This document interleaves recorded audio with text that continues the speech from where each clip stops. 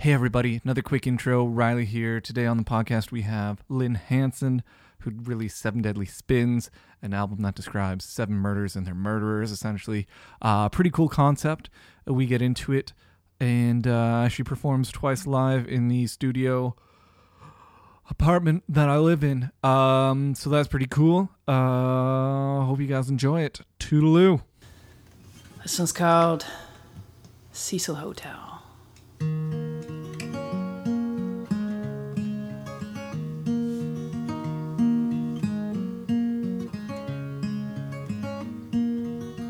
They worked in months, ain't been home in 12. Got myself a room down at the Cecil Hotel. Junkies, whores, and vagabonds, infamous clientele. If walls could scream, they would, the stories they tell. Before I go to sleep at night, pray the devil don't find me dead. St. Christopher around my neck, got a Bible near my bed. I get down on my knees, pray the devil don't find me dead. Well, I sleep with one eye open and a shotgun by my head.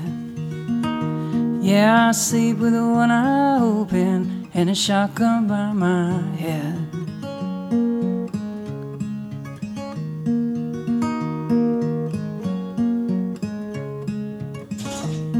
Headland, wife and kids, drop buried us in red.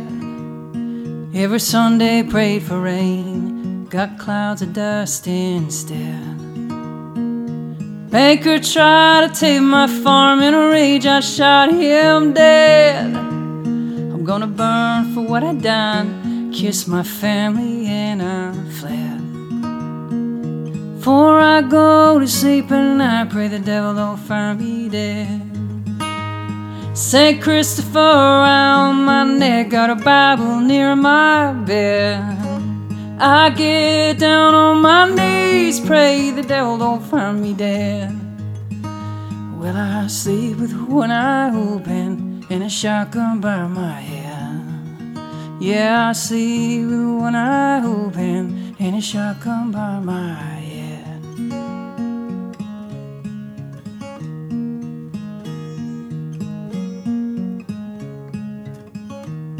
Each morning I made my way down to the Sally Ann. I join the food line, try to find some kind of work if I can. I live among the shadows, no beauty for the damned. I spend my days alone, life of a wanted man. Before I go to sleep at night, pray the devil don't find me dead. St. Christopher around my neck, got a Bible near my bed. I get down on my knees, pray the devil don't find me dead. Well, I sleep with one eye open and a shotgun by my head. Yeah, I sleep with one eye open and a shotgun by my head. I sleep with one eye open.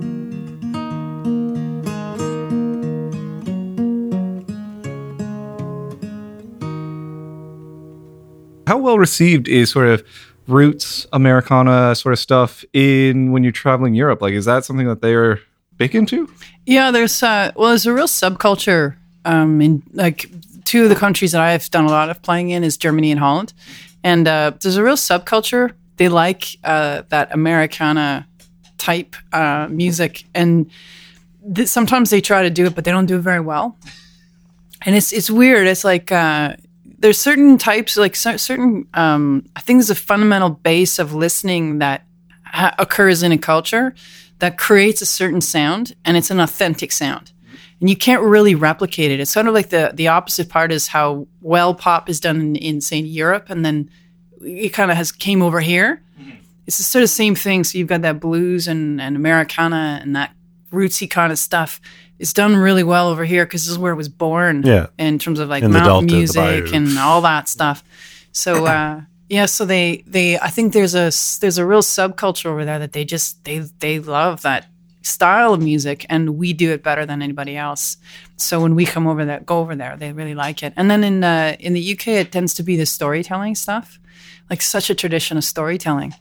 So like I tell stories in between songs, and plus even my lyrics and songs themselves, they tend to have a lot of depth to them as far as that story component, and so it goes over really well as far as those the lyrics. I get the most comments about lyrics in the UK than I do anywhere else. Interesting.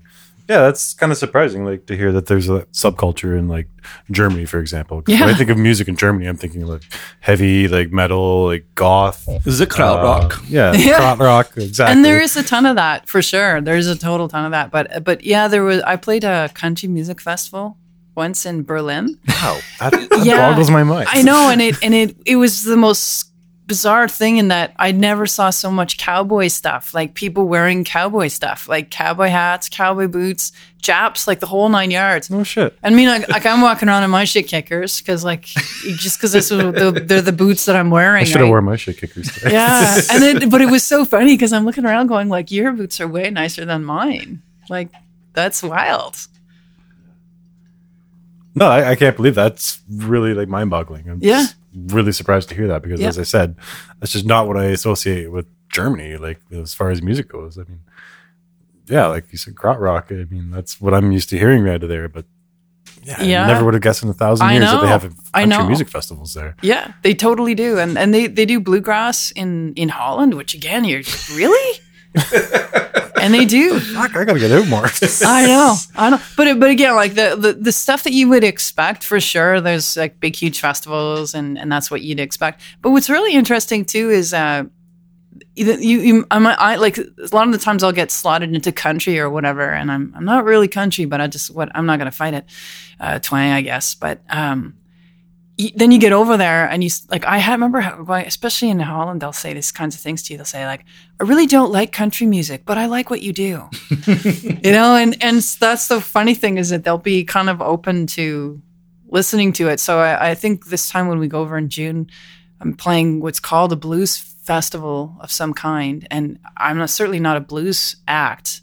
I mean, I've played Blues Fest here, and I've opened for real blues artists before, and it tends to go over well, just because it's a sort of it crosses a bunch of genres, so it does fit for people's ears. It's not that much of a stretch, but it is funny because it's like, it's blues festival, and I'll be playing a blues festival and over there in Germany. Okay. Well, I mean, I've listened to a lot of blues like for years now, and like, your music isn't traditional blues that like Robert Johnson kind of style, but there's definitely aspects of blues within your music. Yes. And so, I mean, I can understand how it can get put into that category, but I mean, like, what do you label yourself as? I mean, like Americana? Yeah, I tend to call it I tend to call it Americana just because if you call it folk, it's got too much grit for folk. And so if you say like, oh, I'm a folk artist, people kind of go, well, no, you're not.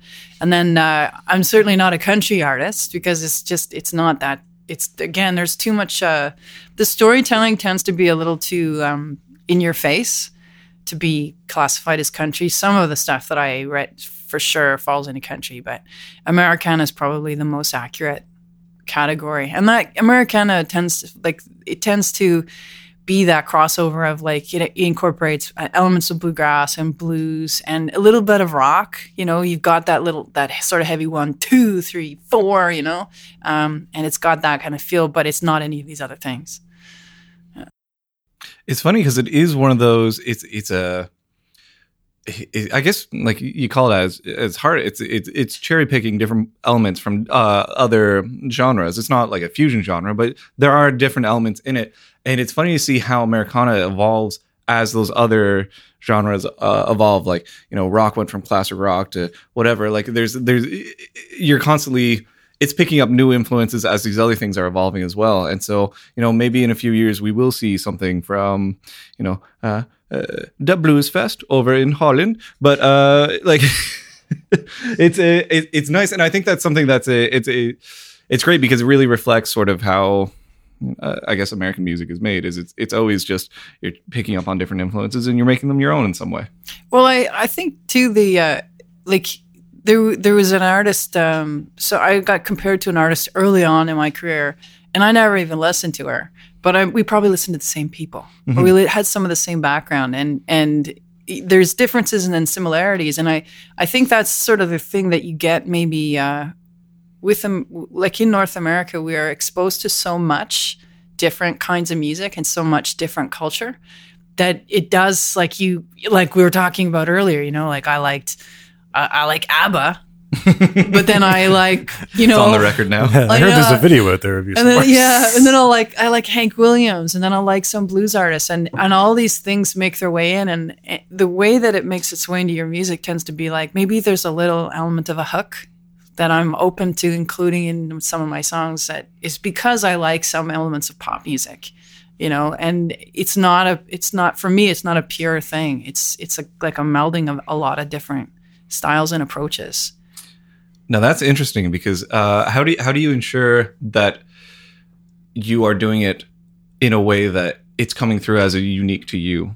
Like you can take so many different influences from so many different people, but at some point you have to put it through the prism of your own artistry. And how do you make sure, like, when did you have your own sound? Like, when did you know that this was sort of I've put my stamp on them. This is my sort of sound. This is my grit. This is my output. Well, it's a tendency, I think. And when you listen to, even if you go all the way back to see like my first album, there's a tendency that is consistent across all of those records. And, some of it is probably the attention to detail when it comes to lyrics, because like I consider myself to be a poet. Like I write haikus. This is my thing that I've been doing. I've been writing haikus, and I do them. I post them on Friday. They call them my Friday haikus, and people follow me for my Friday haikus. And but I'm first and foremost, I consider myself to be like a writer. And so I think that there's so that those two sort of consistent elements going through across every style of song, no matter whether it's got a really swampy feel or it's got a bluesy feel or if it's even a country ballad, it's that attention to the lyrics. Like every single word matters. And so there does tend to be a lot of density as far as the lyrics are concerned, even if there's not a lot of words. And then just like the musical tendency, which tends to be where you, even in your phrasing or your cadence, where you stop, where you pause, where you put your emphasis in terms of the rhythm, where that up, like for me, there's a lot of up to the rhythm, like an upstroke. Yeah. And it's that tendency that tends to go all the way through the music, and that gives you your unique sound. And then of course, just the nature of your own voice, right? I mean, you have your range, and this is what you work your melodies around. Is like, this is the range I have, so this is my tendency, melody wise, is to go to these notes, sort of use this emphasis. Yeah. And then also I listen to a lot of bluegrass and a lot of jazz, and so I tend to hear notes that maybe wouldn't be the first choice of this style of music. So, typically the vocalist would go to the one, they would go to the root of that chord over that particular, in that melody, whereas I'll hear the third, and it's just a little bit different, and that's what says this is me. Yeah. That's cool. I like that you referenced the density of your lyrics. I remember Adam and I were listening to Seven Deadly Spins, and one of the songs came on, and I thought, Jesus, I hope this isn't autobiographical. Like, it was just like, it was dense, and it was dark, and it was... So I guess following up on that, sleeping with one eye open and the shotgun under your bed. Yeah. Cecil Hotel. Let's talk about the germination of a song. How does it begin? Is it the lyrics? Is it the music? Is it what's your process like? Probably 90% of the songs I create start out as a melody idea on a guitar. So it's like a little riff. I'll riff around a melodic idea. That being said, like a song like Cecil Hotel that you were talking about, that was written, the lyrics were all written separate and apart from the guitar. And that actually is a more difficult process for me if I if I write a song without having the music in mind, and then I have to add it after the fact, it's just like such a foreign thing for me to not be doing the two things at the same time. So probably the bulk of what I do is it's usually a fragment. It's like an idea, a piece of a phrase. And then I'll sit down with the guitar with that piece of a phrase, and I'll sit for 8-9 hours and just keep working it. And it's like spinning a thread or a web or something. It just gets bigger and bigger, and it develops and it changes. And then the melody might completely be different at the end of the day. But the process is sort of like, it's like a symbiotic process. The two things sort of step forward together. That's really cool. When you're working out melodies, how do you develop the story in the songs? Because there's a lot of, I would like, you take us from point A to point B, and you don't let us forget that there's a point in the middle that just gets really dark, and then sometimes there's redemption, sometimes there's not. So if you're doing melody and sort of the guitar work all at the same time, how are you developing these stories? Does that come sort of afterwards? Is that something that you have to step back from for a bit? Like how do those stories develop? They develop sort of as pictures in my head. It's like watching a movie for me. So that's why there's probably an awful lot of imagery in my lyrics. Like you can actually see, like if you're listening to the words and you're watching the lyrics, you can see the image in your head if you close your eyes. At least that's my hope. And that's because that's what I see when I'm writing. I can actually see the character, that I'm writing about. I can see him. I can describe him to you. He's got like a dusty jacket on, and his jeans have holes in them, and he's got big construction boots on, and he's got a beard, and he's got some gray in that beard. I could describe him to a T. Adam, you're in one of her songs. Yeah. I almost checked my pants because usually I wear a pair of jeans with holes in them. Yeah, but it's funny because my characters, it's like I can see them, and even if the song may not even talk about a person, but I can see the people, I can see the room, I can see everything about it. And so that tends to be what's driving the process as it moves forward, is my ability to actually visualize what I'm writing about. Even if it's a concept, behind the concept, there is an image in my head. Now, if we can get one question from my mother, it would be, why so dark? Well, my flippant answer is always, if I'm happy, I'm out living. And if I'm not feeling very good, then I'm writing. Because for me, writing is and expressing through music is like, music saved my life. It really has. It's been there for me through some very, very dark times. And so it tends to be that I will sit down, and when I am working something out, that's when I'm writing. Even my haikus, like they started out traditional, like they were sort of the traditional nature thing. And then one day I woke up and I started writing like me, and all of a sudden my haikus became the way I write. And people could see the difference, It's like it's a different way of writing a haiku because it's taking it away from the traditional form or the traditional purpose.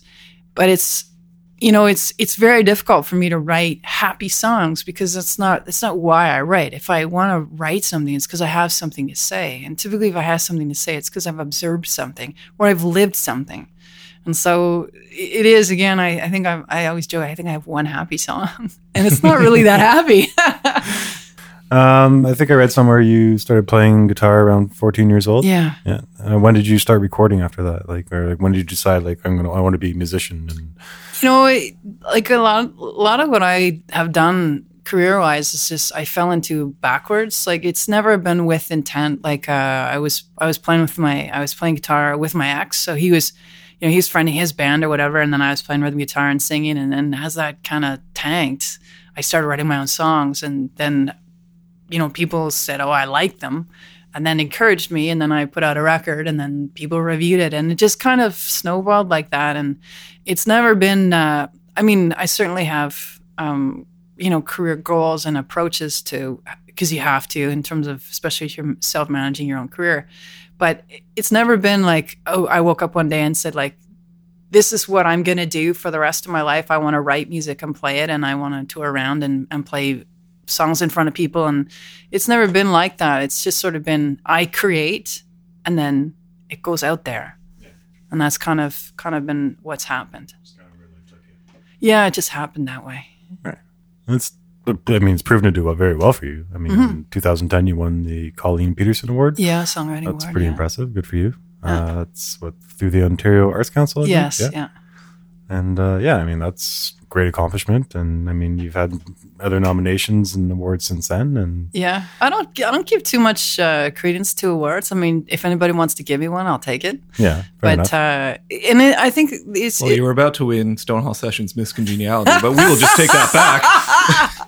Well, this is the thing, right? I mean, it's like reviews. You can read them if you want, but don't take them too seriously, right? Yeah. Because it'll cut you one way or the other. And I'm really of the opinion the worst writing I've ever done is when I have critics in my room with me. So in other words, when I actually pay attention or I care what anybody else thinks about what I do and my attempt to be a writer. And so, okay, and it doesn't mean that I don't respect the people that write critiques and that do all these things. I do. I mean, you have a role to play in this whole music business thing.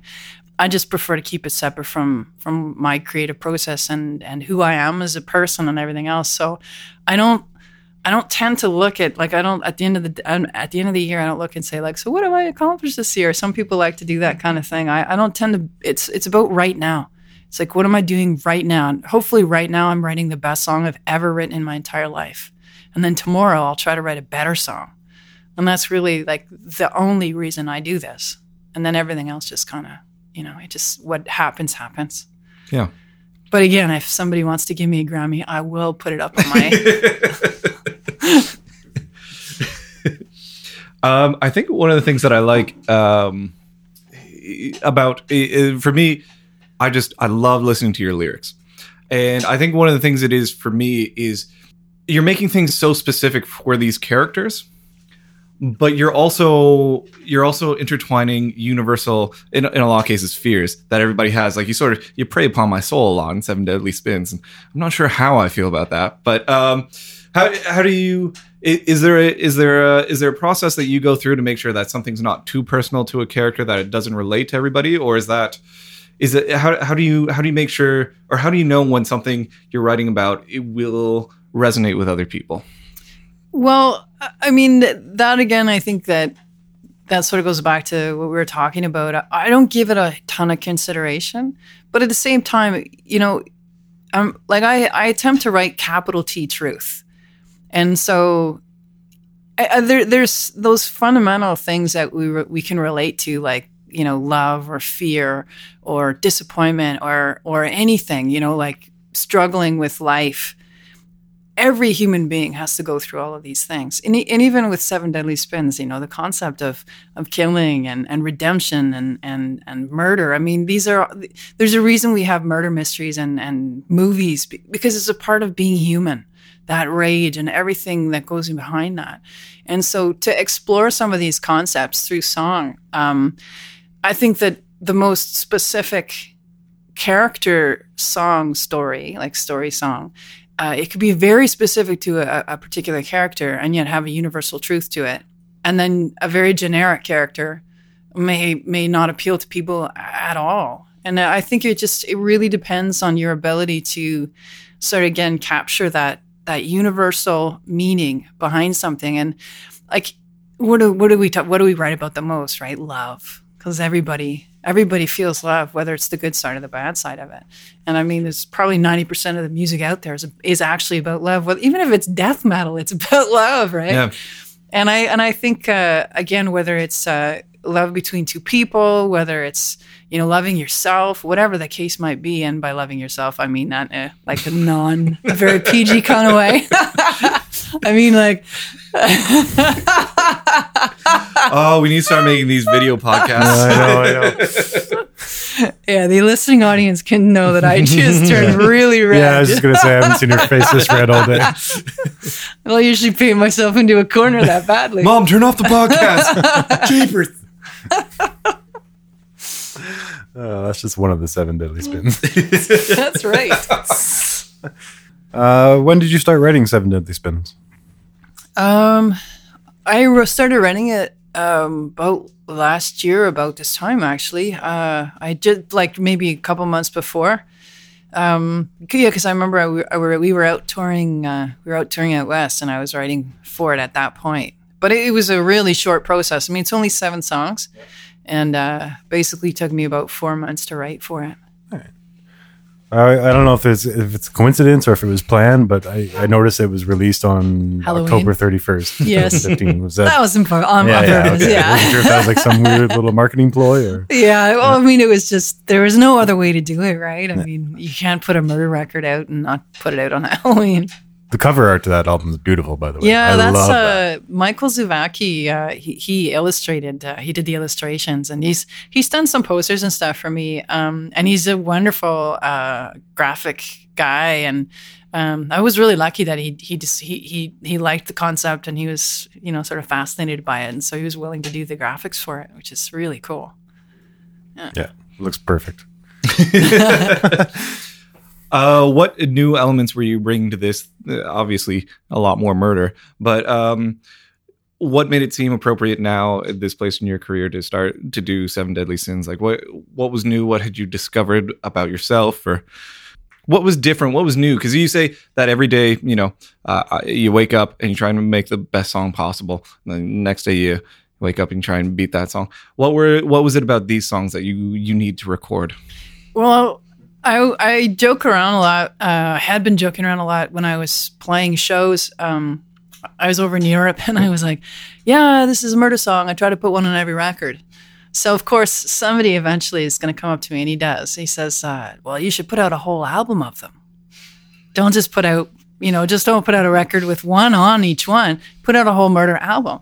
And I looked at him, and I said, yeah, I'll do that. And I was just kidding. And then I think I was back in my hotel room, and I thought, I could call it 7 Deadly Spins. And as soon as you name something, you give it a name, then you have to do it. And so then it was a challenge, because writing 7 songs, and I wanted them to be 7 new songs, like to write 7 songs specifically for like a thematic album and not have them be repetitive. Mm-hmm. And somehow you're going to have to put something together that's going to work. Like 7 songs are going to have to be able to work together. So it was really a challenge, and it's funny as a writer. I think that's sometimes it's almost more fun to do a project like 7 Deadly Spins because it is like so specific, because it's harder. You've all of a sudden you've narrowed the field considerably. It's like, okay, it has to be like a murder song or a song of reckoning. Like it's going to have to be in this idiom, and I can't have them all sounding the same, and they can't be like all like the same, like just let's have some woman kill some guy or something because he did her wrong. Like I can't do 7 of those because that's boring, because they're all going to be together. So it was a really big challenge. And when I was down in Nashville over Christmas, and I wrote a couple Christmas songs with somebody, and people have been asking me for years to do a Christmas album. So you figure the next theme is probably I'll have to do a Christmas record. That's gonna be an awkward back from murder to Christmas. Yeah. It's a beautiful blend. Yeah, especially like when people look it up on your Wikipedia page. Okay, so 7 Deadly Spins. Oh no, and then a Christmas album. Yeah, but I'm only a couple of tunes into that, so it won't be coming out this year or anything. But yeah, I mean, it was kind of a relief to get the 7 Deadly Spins done, though, because I had 6 songs. And then I didn't have that 7th song. And I was going into studio like on Monday. And on Saturday, I still didn't have that 7th song. And that's when I wrote Cecil Hotel. And I had just had my knee operated on. So I was in excruciating pain. And I couldn't bend it. I was like sitting, and I had to use a practice guitar because I couldn't sit with it. And that's when I wrote the lyrics separate from the music. And I was panicking because I'm thinking, oh, shit, I don't know how I'm going to come up with... Like, I don't know how I'm going to come up with this finished song. But somehow it's just kind of all pulled itself together. That's funny. That's my favorite song on the whole album. They hear you just threw it together and like... It was really quick. Fuck, that's cool. I was going to ask as well if the hotel you were staying at the time was called the Cecil Hotel. Well, there actually are 2 Cecil hotels that I'm aware of. One is in LA, and there was a really creepy murder that happened there. And then there was a Cecil Hotel in Calgary. And if you've ever been to Calgary, there's a great big huge building blue building on the corner of like 3rd and 4th. And I've gone by it lots of times. And I was reading about Cecil Hotel And the last year of its operation, there were like 1,700 phone calls to police. So you can imagine what kind of a place this hotel is, right? It's kind of place that people you don't want to live there, and people would live there like week to week, right? And so I was reading about this hotel, and I had the image of the hotel in my head, and of course I kept picturing like older style pictures, like from the 30s and 40s or whatever. Like it tended to be the sort of theme. So I had a particular character that would pop into my head associated with that time frame. And then I picked, in my head, I started to think about, you'd have to make some pretty bad decisions to have to live there. And that's when I came up with this character who, he's on his farm, and he kills the banker who's coming by to collect money he doesn't have. And but I really wanted in that song, I wanted to capture the loneliness that person would feel. So it wasn't about the murder. It was the loneliness that person would feel from having, killed somebody and then be on the run and never be able to see his family again, and always have to be alone and always be afraid to be recognized, and how awfully lonely you would feel. And that was the sound that I ended up with on that second day to come up with the melody, and the guitar part was just like something just incredibly hauntingly lonely. And that's why we went with the trumpet, the pocket trumpet, for the lone sort of color instrument on the recording. That leads right into my next question, which was, for you, what makes a sympathetic killer? Because all your protagonists, in some way or another are involved with murder. What makes a sympathetic? How do you get into that headspace? How do you what is it about these people that you want to explore? Well, I think the motivating factor for me behind initially sort of writing these murder songs was I wanted a female approach to writing a murder song, because there were all these bluegrass songs out there that guys had written, and a lot of them it was like, guy hits a girl over the head and she kills her and stuff, and it tended to be very violent towards women, and it didn't end well, right?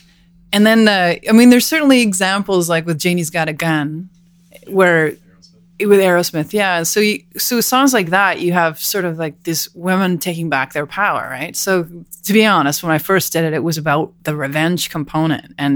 But then when I was doing Seven Deadly Spins, it was about sort of just trying to capture a moment in time, whether it was just like with Mama Said, it was like this character, I'm trying to create somebody who's so bad, he's so evil, even his mother doesn't love him. Like even his mother thinks he should die, right? So he's waiting to die. And so can you imagine that you could be such a dark character that even your mother doesn't love you anymore?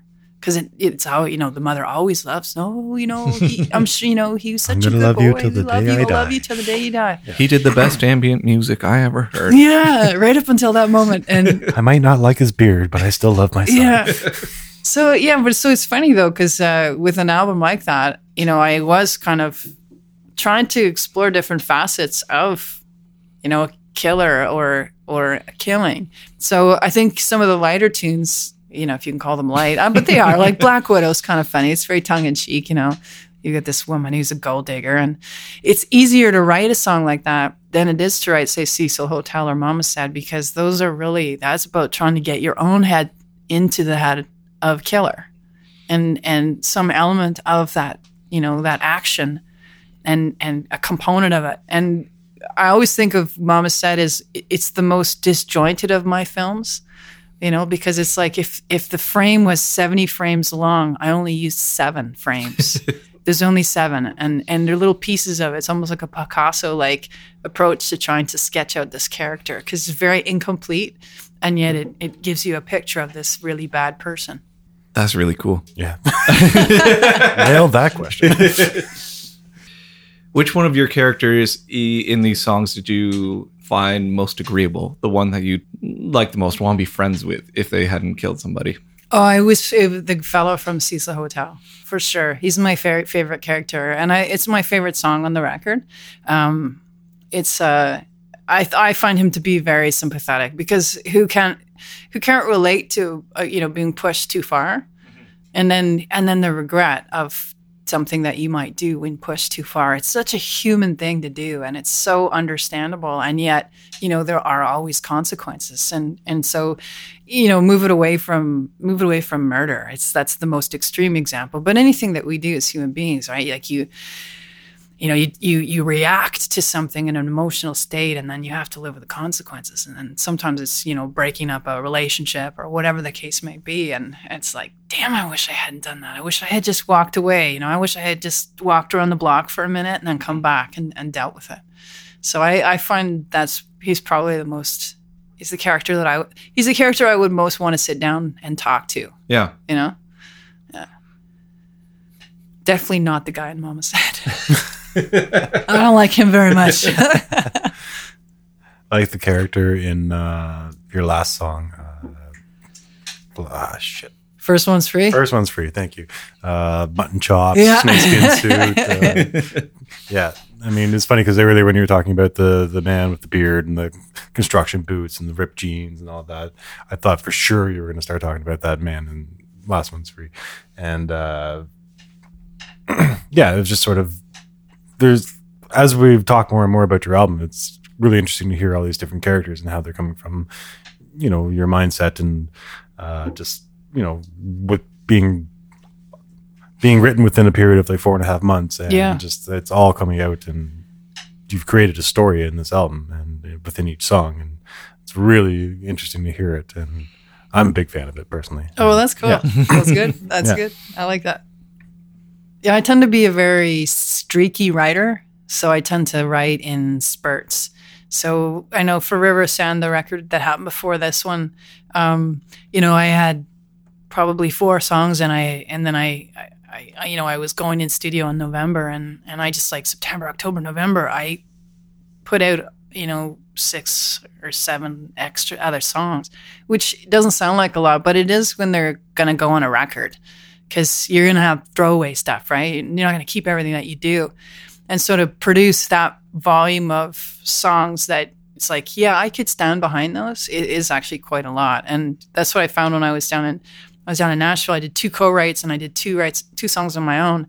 And it's in about a 2 or 3 week period. And that's a lot. And especially when you look and go, and I'm going to keep these ones. These aren't throwaways. I had a couple that I don't like, but the 4 that I have, I really do like them. You just let them simmer for a couple of years and see what happens. No, some are not. Some you always. I've learned now that you have to finish the song, but some songs are not savable. Like I feel bad for them. I feel so bad for them. I feel like I'm sorry, and sometimes I can steal from them. Like I'll steal a single line from my own song. It's like, I hate you. But I love that line. I'm going to take that one line and I'm going to use it somewhere. And I certainly have done that before, but I used to not finish songs, which I think is counterproductive, because you do have to complete the thought. Because even if you go back and you rewrite a song, like it's a completely different song, but you're rewriting it. In other words, like I've written the same song 10 times, but 9 of them sucked. And then the one that I kept was like, yeah, I finally said it the right way. But I was trying to write the same song 9 different times or 10 different times.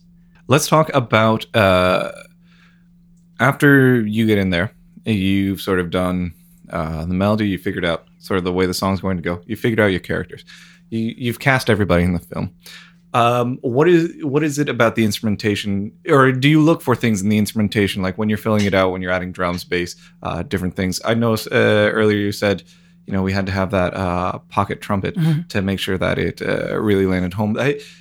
Do those considerations go through your mind when you're first doing a track, or is it something that on a more sort of studio level that you have to come in and say?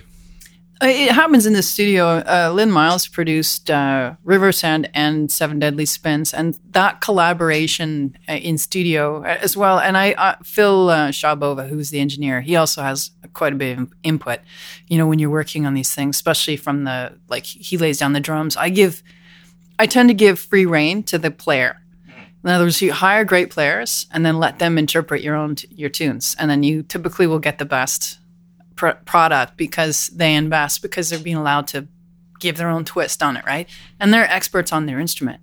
So, and you're okay giving away your baby like that? Oh yeah, I mean, I always have a last say. Mm-hmm. So I mean, there's I certainly have overridden decisions like, no, that's not, I don't like that. I know I wanted, I don't want that guitar part, or I really want piano on this. No, I really want piano on this. I remember there was a song off of River of Sand called Color My Summers Blue. And I knew I wanted piano even before I went into studio, because it's like, because I could picture the character.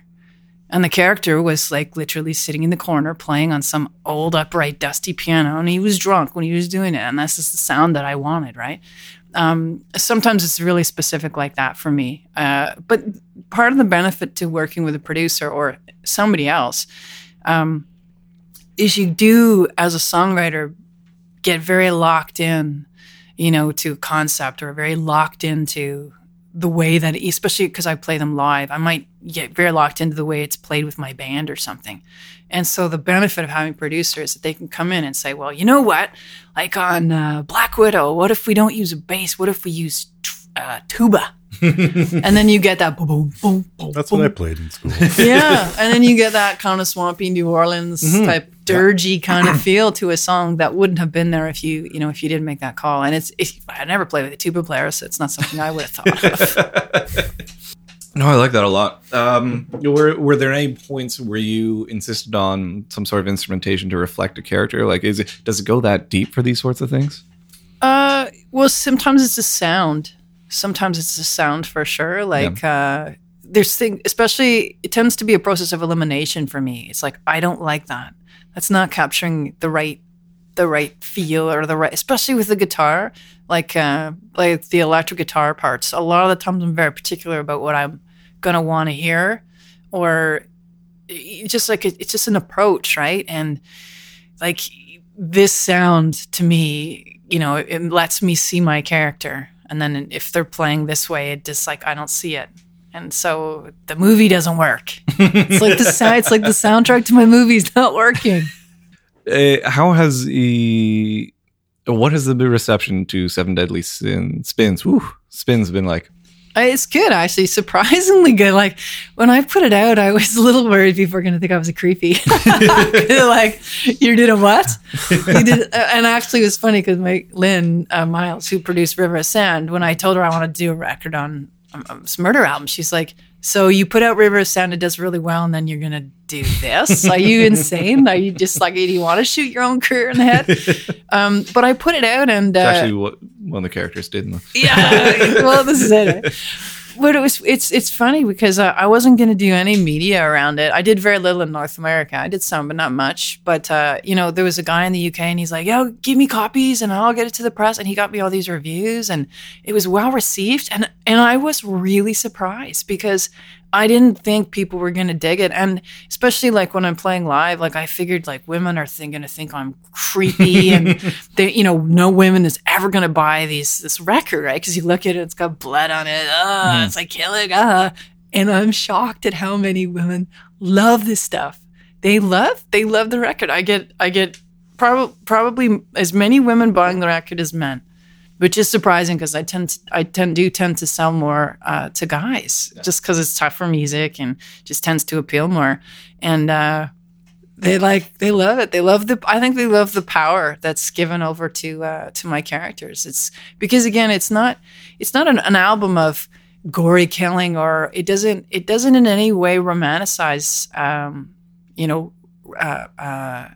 revenge. Mm-hmm. It really is about positioning a story and then also wrapping it up in sort of pretty heavy groove. So it's kind of like it tends to appeal way more than I thought it would. I was very surprised. You're speaking for a lot of women on it. I think like they're just like you're saying what they all kind of want to say or want to like do. I hope not. Jeepers. Well, you never know. There's some crazies out there.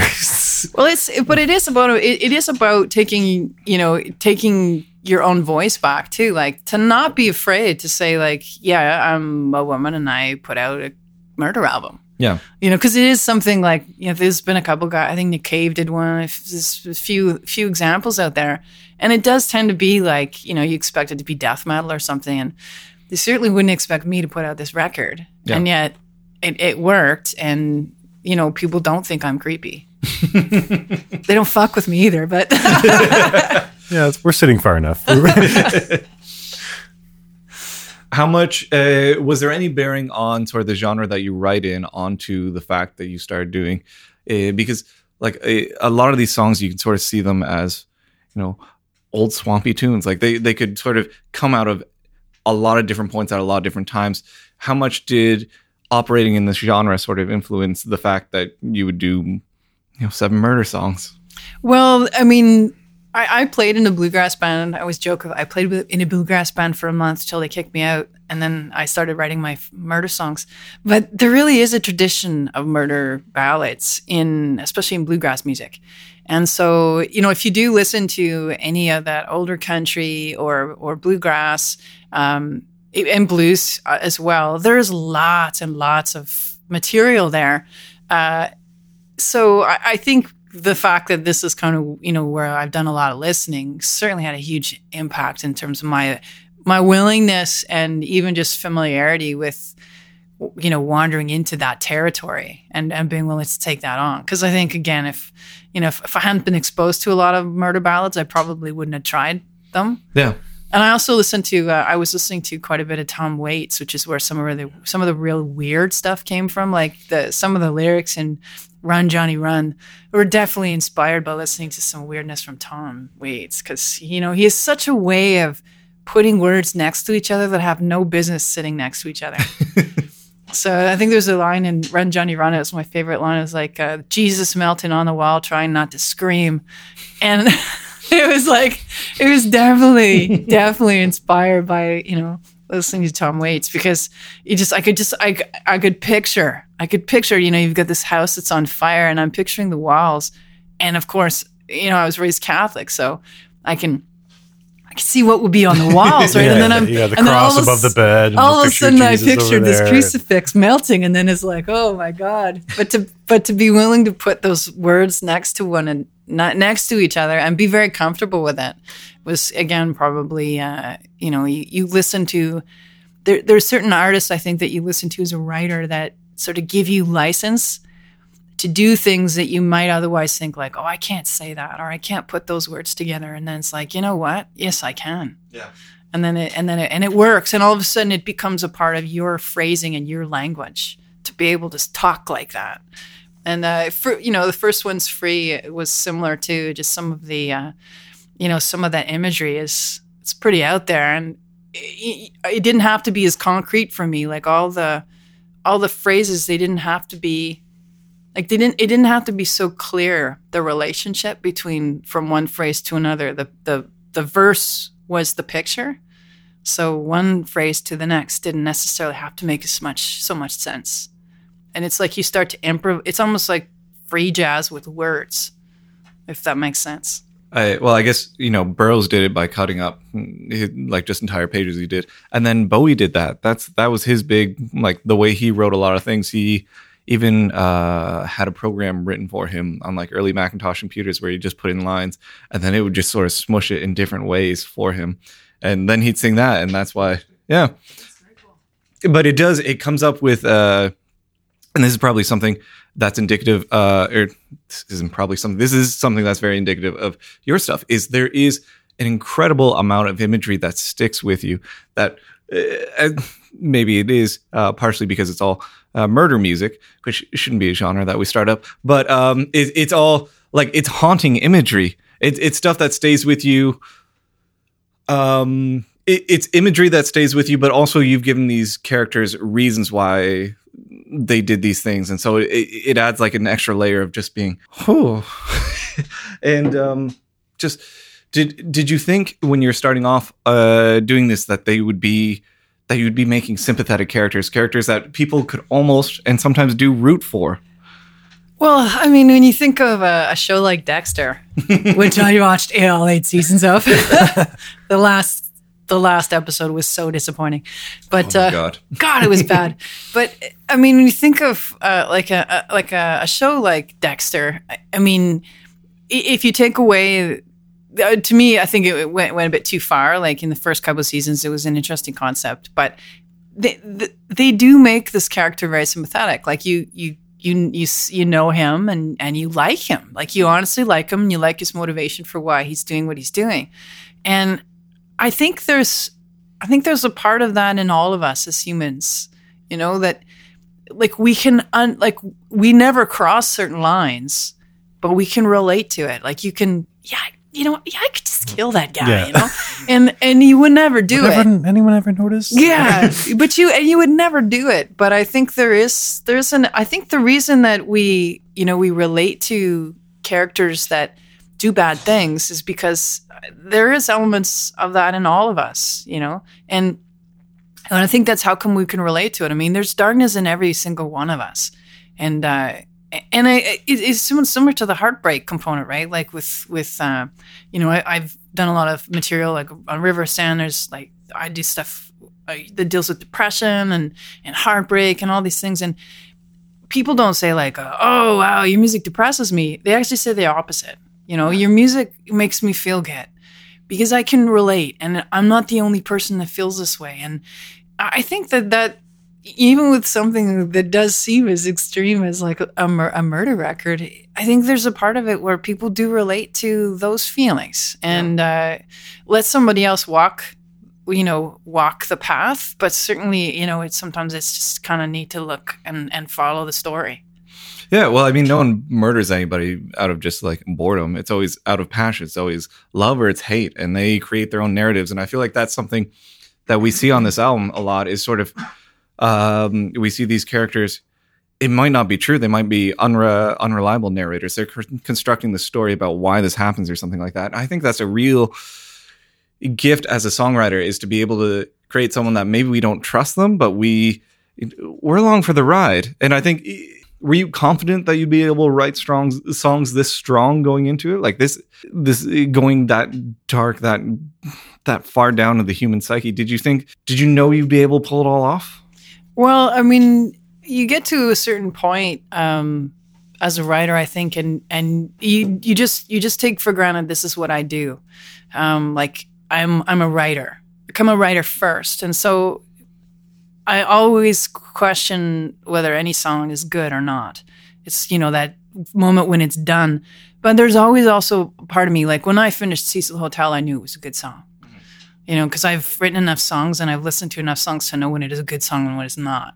That doesn't mean I always know they're good or not. Like sometimes I miss. But for that, like a song like that, I knew. And I think that this particular project was probably the reason it was so appealing to me was because it was such a challenge. It's like, can I write 7 great songs? Can I actually write 7 great murder songs with intent?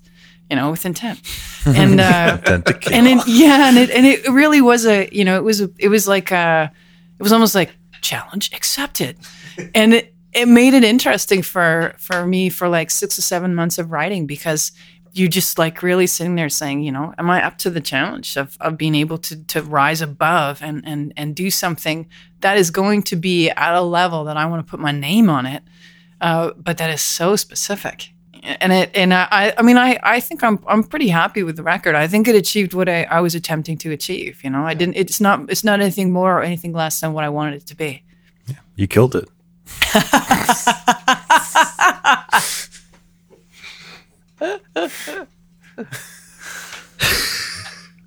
We always have a bad pun in there somewhere. That's good.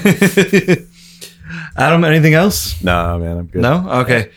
We ask everybody who comes on here one question, and Adam hates it, and I love it. But I feel like in maybe life, we should ask it a different way. I feel like in life you can separate everybody into two camps. If you could murder one of the 2 artists. Oh, actually, that'd be a good one. If you could murder one of the 2 artists, who would it be? Peter Gabriel or Phil Collins? Oh, I wouldn't murder either of them. You gotta. But you do a murder album, you gotta murder one of these guys. No, I wouldn't, because each one of them has. You could write a song about murdering one of them. You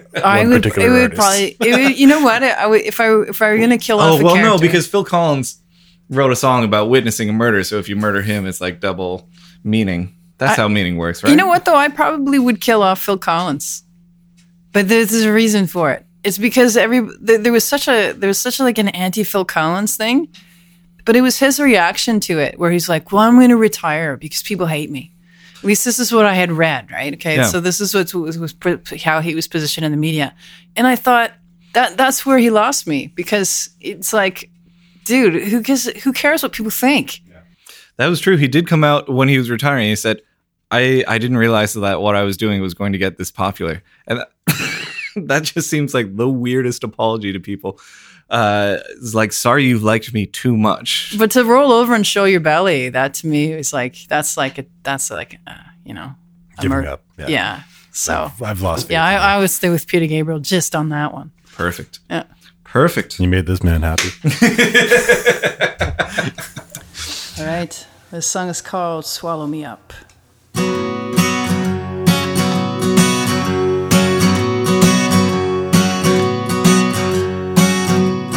Big crow sitting on the front porch, been staring at me all day. Every time he blinks, I take a drink. It's a game I like to play. Nothing in this world, black feather and pearls, gonna make my life complete. I've been digging a hit rock bottom and down another 10 feet. We go round and round and round and round. We go round and round and round and round. We go round and round and round and round. Swallow me up, put me down. Swallow me up, put me down.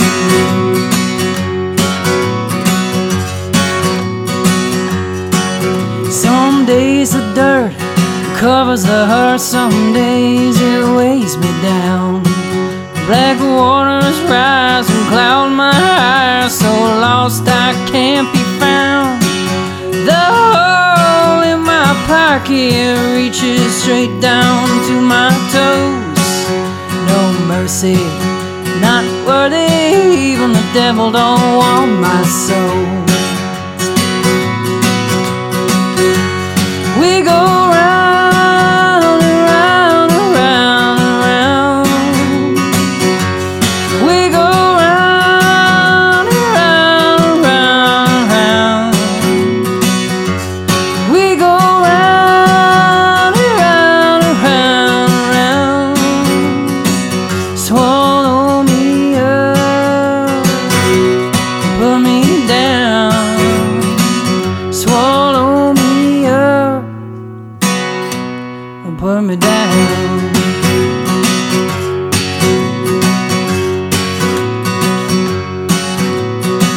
Paper wings and foolish things, raise your hands to the sky. You can shake a fist, you can make a wish. It don't matter if you don't ask why. I bottled up my tears, left me aching, parched and dry. Knee deep in intention, no will, no strength to try. We go round and round and round and round. We go round and round and round and round. We go round and round and round and round. Swallow me up, put me down. Swallow me up, put me down. Swallow me up, put me down.